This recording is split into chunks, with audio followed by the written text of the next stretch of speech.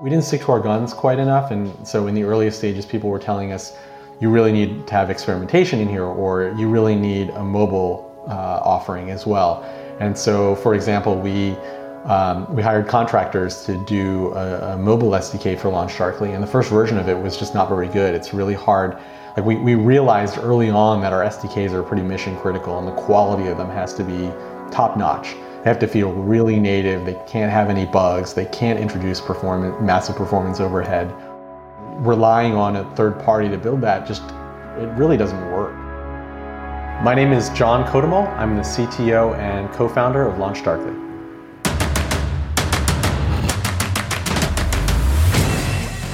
This is Code Story, a podcast bringing you interviews with tech visionaries who share in the critical moments of what it takes to change an industry and build and lead a team that has your back.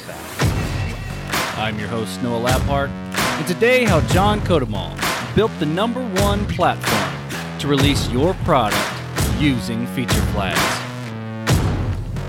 All this and more on Code Story. John Kodumal grew up really into computers. And he's old enough that during his childhood it was abnormal to be so into computers. To illustrate just how much he was into computers, he told me a story about how he taught himself to touch type in grade school, using the Dvorak keyboard layout. He's a family man with 2 children, a 7-year-old daughter and a 5-year-old son. And outside of family, he has a ton of hobbies and interests, including climbing. In fact, his last trip before COVID hit, he took a bunch of friends and coworkers to ice climb in Colorado. Over his entire career, John has been thinking about ways to deliver software better. He did a PhD in programming languages, and he worked at Atlassian for a number of years. When he got connected with his co-founder, Edith Harbaugh, they started to explore just how big of an opportunity they had around feature flags. This is the creation story of LaunchDarkly. So LaunchDarkly is a feature management platform. Simply speaking, it allows software developers, product managers, anyone involved in building software to leverage feature flags to do a lot of things. The simplest use cases, a lot of the value proposition is around being able to mitigate risk around software releases. So you can, for example, when you're launching a new code change or a new feature out into production, historically pre-LaunchDarkly, you would just deploy it, and your entire user base would see it all at once. We've realized that that's a pretty risky practice, and a better practice as an engineering team is to do gradual rollouts. Feature flags are one mechanism to do that, and LaunchDarkly is a platform that takes feature flags and elevates it from like a thing that you flip on in your database that only your developers know about to a full-on collaboration platform where everybody that is involved peripherally or can get value out of using feature flags has access to the tool. So a product manager can define a release schedule for a beta feature and be able to run that release process themselves without having to involve engineering. So my co-founder Edith Harbaugh and I, we iterated on a handful of ideas, and ultimately my entire career I've been thinking about ways to deliver software better. I did a PhD in programming languages, specifically interested in like finding defects in software automatically. I worked at Atlassian for a number of years. I realized that this was like kind of like the area that I knew best, and Edith has a really strong background in the developer space as well. And so we looked around and found an opportunity to build this product. I think we didn't necessarily know how big of an idea it was, but we wanted to explore it. And from a technical perspective, we kind of just dove right in. Some of the initial ideas that I had around the architecture of the product, how it would work, like the idea of having SDKs that customers download and insert into their applications, the idea of doing the feature flag evaluation, the assignment of whether or not someone gets the true variation or a false variation to a feature flag, and doing that all in memory with no performance overhead. We figured that part out in sort of like week 1. From a tech perspective, I had a long background in functional programming. I'd done a lot of stuff with Scala, Scala Z, and even Haskell at previous work. But for LaunchDarkly, sort of deliberately chose to use Go as the technology stack. And some of those technology decisions, for example, like the use of Go, the structure of our first monolith, the breakdown into some of the microservices that we have, all of those occurred kind of at the earliest phase. So the first repository we created at LaunchDarkly, the first code I wrote, I think it's still in production now. I mean, it's probably just main at this point, right? But it's still in production at this point. Well, let's dig into that a little bit. So tell me about the MVP.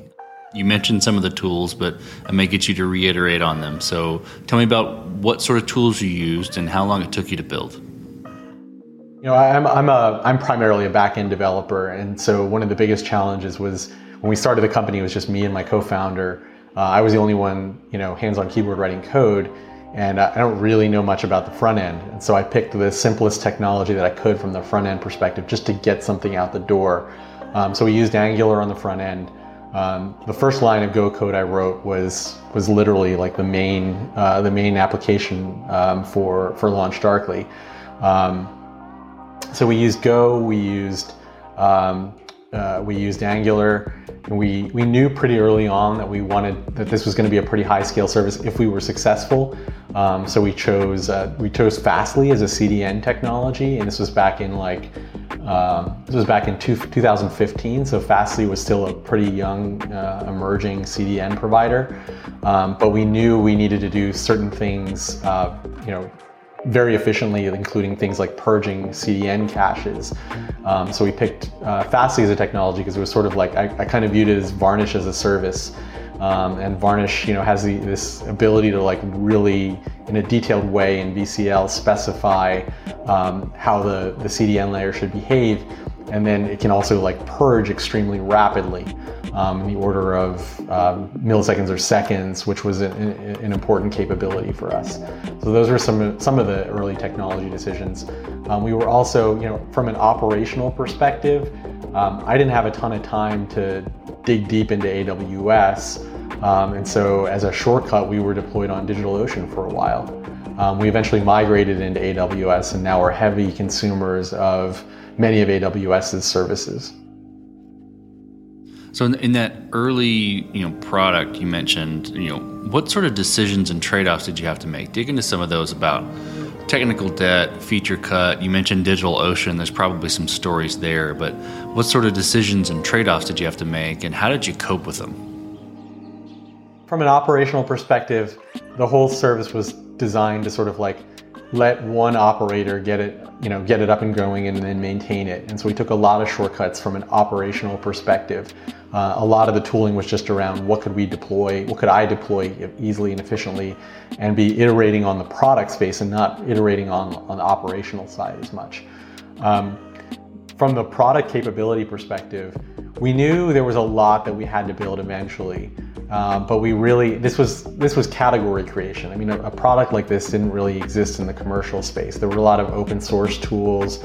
There were a lot of things in the commercial space that focused on A/B testing. And a lot of the pushback we got from early customers was, why isn't this A/B testing? And we really had to define what the difference was, what the unique needs were when you were thinking about feature management versus specifically optimization-focused A/B testing, different user personas, different needs. And so the early product, we focused on showing that first delta of value. We knew that we'd be heavily used on the server side, even though a lot of people, customers, investors were telling us, you need to focus on mobile and client side because that's where the web is today. And we realized actually this is something that we expect development teams to use in terms of how they develop all of their code, not just experiments they want to run. And that means that it's part of their daily practice, and that means that it's going to be involved on the server side. So in the early days, we focused on really core, simple rollout capabilities. Can you do a canary release with LaunchDarkly? Can you do that on Java? We picked Java as sort of the earliest stack, and I built one of the earliest SDKs we built was for Java. So we focused on Java. We kept the capabilities really simple, but we really focused on sort of that core use case. can I flip a flag off nearly instantaneously if something goes wrong after I deploy without having to roll back the deploy? And that was what the MVP did. I was laser focused on that. Well then, okay, so you got the MVP, it's laser focused. You work through some of the decisions and trade-offs and you're getting some traction. Tell me how you progressed the product from there, how you matured it, and it kind of framed from the standpoint of how did you build your roadmap and figure out this is the next most important thing to build? There was this sort of like hump that we had to get over, which was we applied like sort of like a lean development methodology for the first cut. And as I said, it was laser focused around that one use case. And we recognized that there was like a second version of the product that needed to do a heck of a lot more. And it involved like a new UI, new capabilities. This was sort of like where we introduced some of the more sophisticated targeting capabilities. So, in LaunchDarkly today, you can do a percentage rollout. You can kill switch a flag, but you can also say things like, if the user is in the early adopters segment and they've logged in the last 30 days, serve them this variation, otherwise serve them that variation. And that sort of conditional logic with operators and attribute matching and filtering, we had to build that into the second version of the product. And that was sort of like the big hump that we overcame from the MVP to the thing that eventually became the LaunchDarkly that people recognize today. And I would say like one of the things that I wish we'd done is actually, I know it's counterintuitive. A lot of times when you're an entrepreneur, everybody says, be laser focused, do just that one thing. I think we could have been laser focused in terms of the messaging and been a little bit more ambitious in the MVP, because one of the things I've learned in expanding like the MVP out to a full-fledged product is some of the data modeling decisions that you make, like the information architecture of the product, it is super hard to iterate on that. There were phases where we were like, all right, we need a concept of environments so that you can deploy to staging and not have that affect your production rollout. And we had to like re-architect the IA or the data models in the product to accommodate that. And that was an extremely painful process, and something that we could have just sort of shortcut all of that if we'd been a little bit more ambitious in terms of like how we modeled things originally. Was there any part of that where, so you didn't model it that way originally, and you learned it sort of along the way how you would model it? Would you have known everything that you needed to know in the beginning if you were that ambitious? Is kind of where my question is. I don't know in 2015 if we would have, but I think in 2021 the picture is much clearer, and I'll explain that very specifically. I think in 2021 the current generation of developer-focused tools and a lot of B2B tools understand that they need to sell to the enterprise, and what that means specifically is much more well known in 2021 than it was in 2015, and it is much easier for a small startup to build towards the enterprise with some of those capabilities from the outset. So for example, like delegating administration privileges or audit logs or role-based access controls. These are things that you're going to need to build. And there's a site like enterpriseready.io, for example, there's a static site that kind of describes what you need. And I think more and more startups are actually coming to the market with an early MVP that serves more of those enterprise needs because it's cheaper to do and it's better known. And I think if we'd started LaunchDarkly today, we would have gotten a leg up by sort of just assuming we were building from the enterprise from day one. Well, let's switch to team. So tell me how you built your team and what you looked for in those people to indicate that they were the winning horses to join you. We were very fortunate in that in the early days of LaunchDarkly, so I came from Atlassian, and Atlassian had an amazing culture, and they were an amazing company. And I was able to pull a number of folks from my early team at Atlassian. So the first two LaunchDarkly engineers who are still with LaunchDarkly today, I'd worked with them for about 5 years at Atlassian. And so we had a really strong working relationship. We knew what the culture was going to look like. we knew what, we knew a lot about how to work together, and that carried on. We were heavily weighted towards some of my old teammates at Atlassian in the early days. As we scaled the team up, we sort of had to be a little bit more deliberate about writing down what the characteristics were so that we could find them in new folks that weren't just in our network. And that was something that took multiple cycles. There are various inflection points in the history of LaunchDarkly where, for example, like recruiting was just scrappy. Nobody had ever heard of us. We can try to sell people on the mission and vision, but everybody's taking a leap to, okay, we're established. We've raised a good bit of money. We have some clear indications externally of success. People are, being more attracted to us. How do we retain that? How do we turn that hiring machine into a real engine? So that the definition of like how we built the team has kind of changed over time.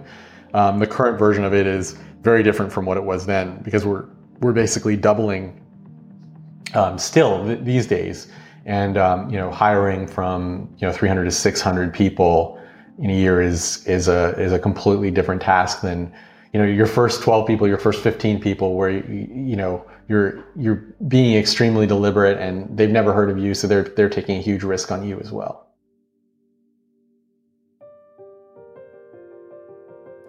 Well, let's switch to scalability. So did you build this to scale efficiently from day one, or are you fighting this as you grew?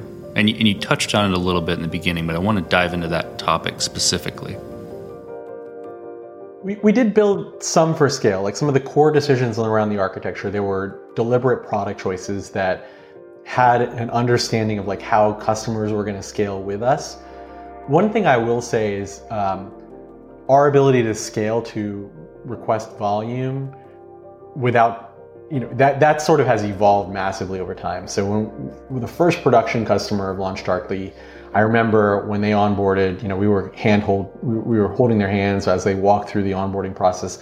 They got us into production, and I saw our analytics go from 0 requests per second, like totally dark, to 6 requests per second.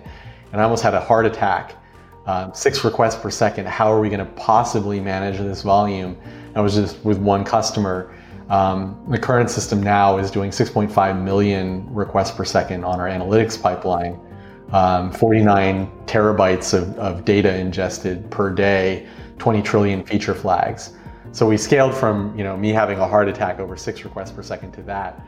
I would say the lessons I learned is sort of like the behaviors that we built into the system that were customer visible.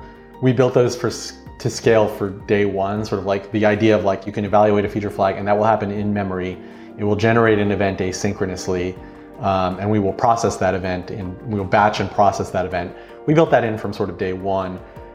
We have iterated massively on the back-end infrastructure to actually handle that, from various different systems used to process messages to like a queuing system, bringing Amazon Kinesis into the fold, bringing auto scaling into the fold. All of those things were gradual steps that we took over time to get to the point where we're at today and our ability to handle the scale that we're at today. You can change stuff that's on your end. Can't really change stuff that's on the customer's end so rapidly. So you need to, what's in the customer's hands. For us, that's like SDKs, because they embed SDKs into their product. If you have a component like that, you need to invest up front in making sure that scales, because you will never be able to get a customer to upgrade on a rapid cadence if there's an emergency.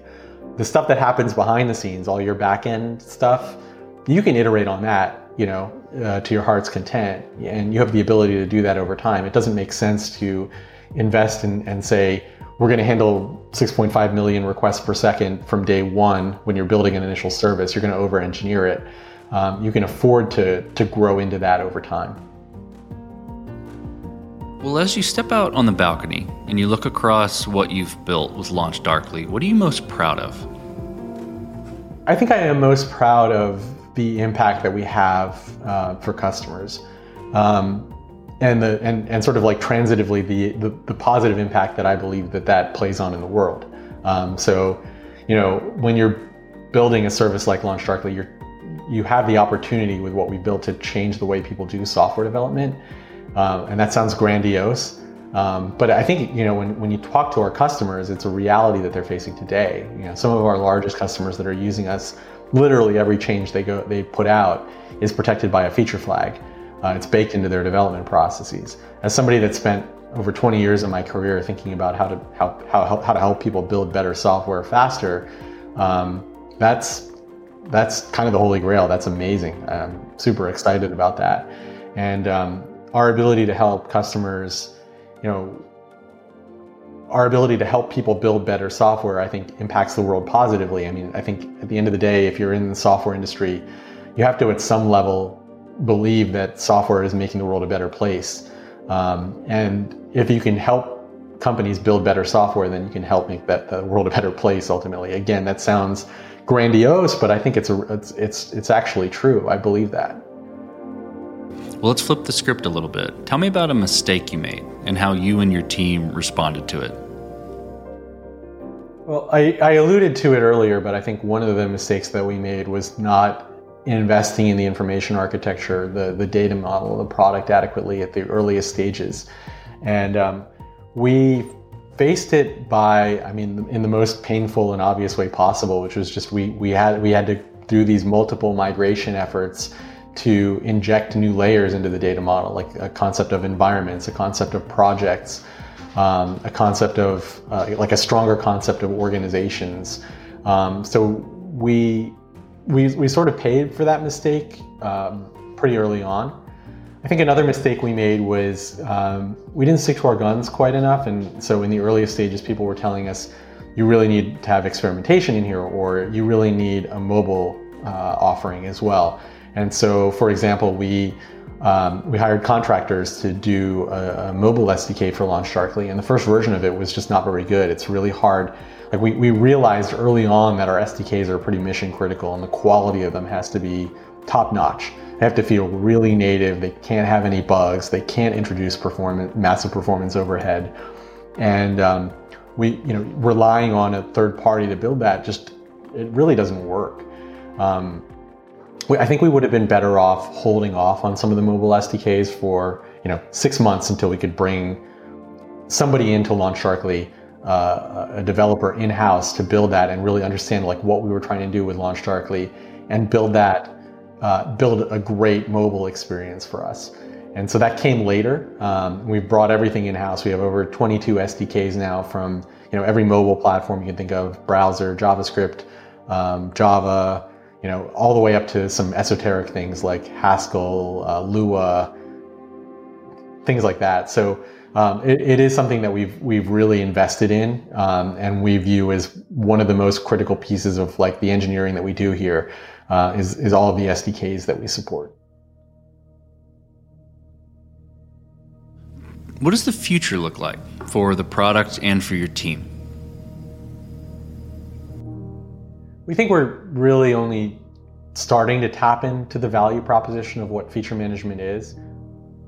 As I mentioned earlier, we were in a stage 5 years ago where we were sort of creating the category of feature management, telling people what it was and how it could change the way you do software development. I think at this stage, a good chunk of the market understands what we do. A good number of customers are seeing the value proposition firsthand, and they want to know what's next. What more is there to feature management? What else can it do? And that's one of the things that we're focused on. From a company perspective, we're growing massively. We're still basically doubling year on year on a number of different fronts. One of the things that we're going after that I wouldn't necessarily have anticipated is we've got a lot of traction in the federal sector, and so we're going through a FedRAMP certification now. So we're listed as FedRAMP in process, and we've done a number of the compliance things in the past, like a SOC 2, Type 2, and ISO 27001. FedRAMP is a completely different level of difficulty, and we've gone through it. We're spinning up our federal instance. We actually have a good number of federal customers already, and we're excited to bring them onto a more hardened platform, LaunchDarkly platform that they can use. Let's switch to you, John. Who influences the way that you work? A CEO, a CTO, really any person. Name a person you look up to and why.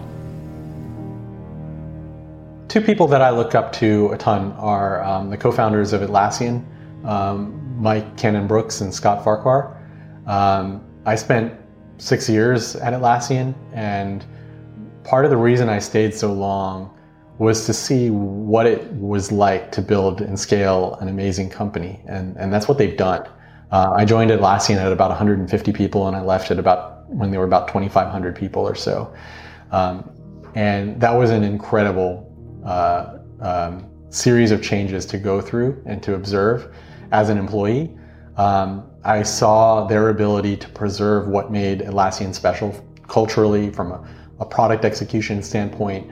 I saw what it took to do that, and I took a lot of those best practices to LaunchDarkly. I think it's pretty safe to say that without being at Atlassian, without observing their leadership, LaunchDarkly wouldn't be what it is today.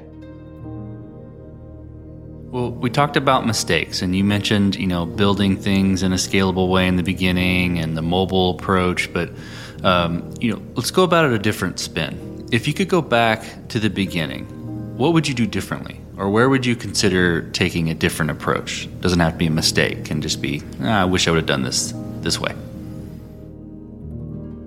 It's sort of like what would I do differently if we started LaunchDarkly in 2021 answer that I'm going to give you, which is because the world has changed, in the last 7 years. What you did to start a company in 2015 wouldn't fly in 2021. So things that would be different if we started LaunchDarkly today, like assuming that the market category didn't exist and we were coming to things with sort of like some of the market conditions that existed in 2015, or like the vision of what LaunchDarkly would be, but we were executing in 2021. I think you can rely on cloud a lot more. And so, some of the technologies that we tried exploring in the early days in 2015, like we tried to build the LaunchDarkly stack on top of Mesosphere, and that clearly would have been a huge mistake. In 2021, I think you can very safely start and build on top of something like Kubernetes and have a lot of success. I think you can adopt cloud in a much more native way and leverage more high-level primitives that exist in cloud than what we were able to do. We were building things on top of like Docker containers, and there's higher level abstractions now that you can build on top of.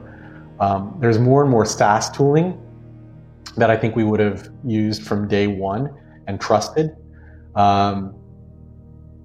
I think those are the dimensions along which like we would have changed things. And a lot of those are not like we did it wrong in 2015. It was those conditions didn't exist in 2015 and they do exist now. And if you're not taking advantage of them, you're going to fall behind everybody else that is doing them. Well, last question, John. So you're getting on a plane and you're sitting next to a young entrepreneur who's built the next big thing. They're jazzed about it. They can't wait to show it off to the world. Can't wait to show it off to you right there on the plane. What advice do you give that person, having gone down this road a bit? A few things come to mind. The first is, if you're a technologist especially, don't underestimate how much non-technology weighs into the success or failure of a startup, because it's mostly that, right? Technical execution is one piece of the puzzle, but it's one of many pieces, and there are so many other dimensions that have to work. You can build a great piece of technology, but if your timing isn't right, if your go-to-market message isn't right, if you don't understand who your buyer persona is, that technology is just going to fail. So if you're a technical founder and you don't know how to address those things, find a co-founder that does. I was fortunate enough to find my co-founder Edith, who understood all of those things, and again, LaunchDarkly wouldn't be where it is without her. It took the conjunction of technology and timing, market factor, all that other understanding about the market to make LaunchDarkly work. So that's one thing I would share. Another thing that I would share is, as an entrepreneur, assuming you're doing something interesting, you're probably, if you're really innovating, what you're doing, no one's really thought of it before, and no one's thought it could be successful before. So it's probably likely that you're hearing a lot of no's about the quality of your idea or its ability to be something in the marketplace. And part of being an entrepreneur is sort of like absorbing that and understanding where you're right and everybody else is wrong. When we started LaunchDarkly, everybody told us that this was just experimentation. This was just a feature from an A/B testing tool. I don't understand why it's not more than that. I don't understand why you're targeting people using feature flags and servers. Like, the whole world is mobile applications and web-based applications. So why does the back end matter? And we had answers to those questions. Like, we had a strong vision of what we were going to become, but everybody was telling us no. Funding was really hard for us back in those early days.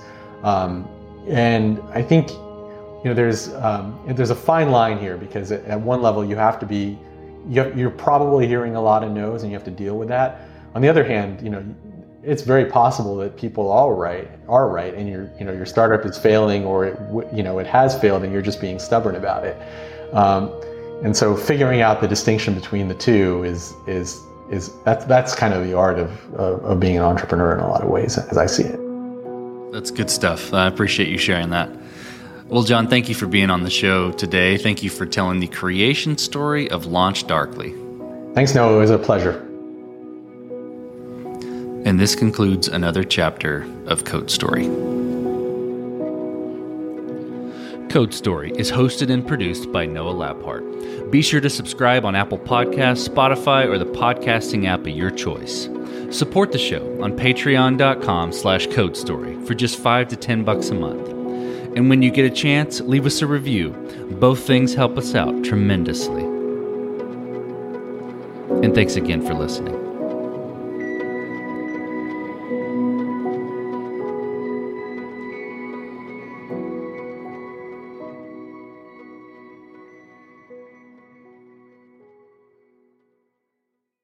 Saving money on exterior wall lights. Now at Menards. Find your style with Patriot Lighting. Exterior lights enhance the look of your home. Choose from over 50 options from Patriot Lighting. Now through May 19th, get $10 instant savings on a single qualifying purchase of $100 or more on in-stock outdoor wall lights. Check out our entire selection of outdoor lights and see the rest of our deals happening now on Menards.com.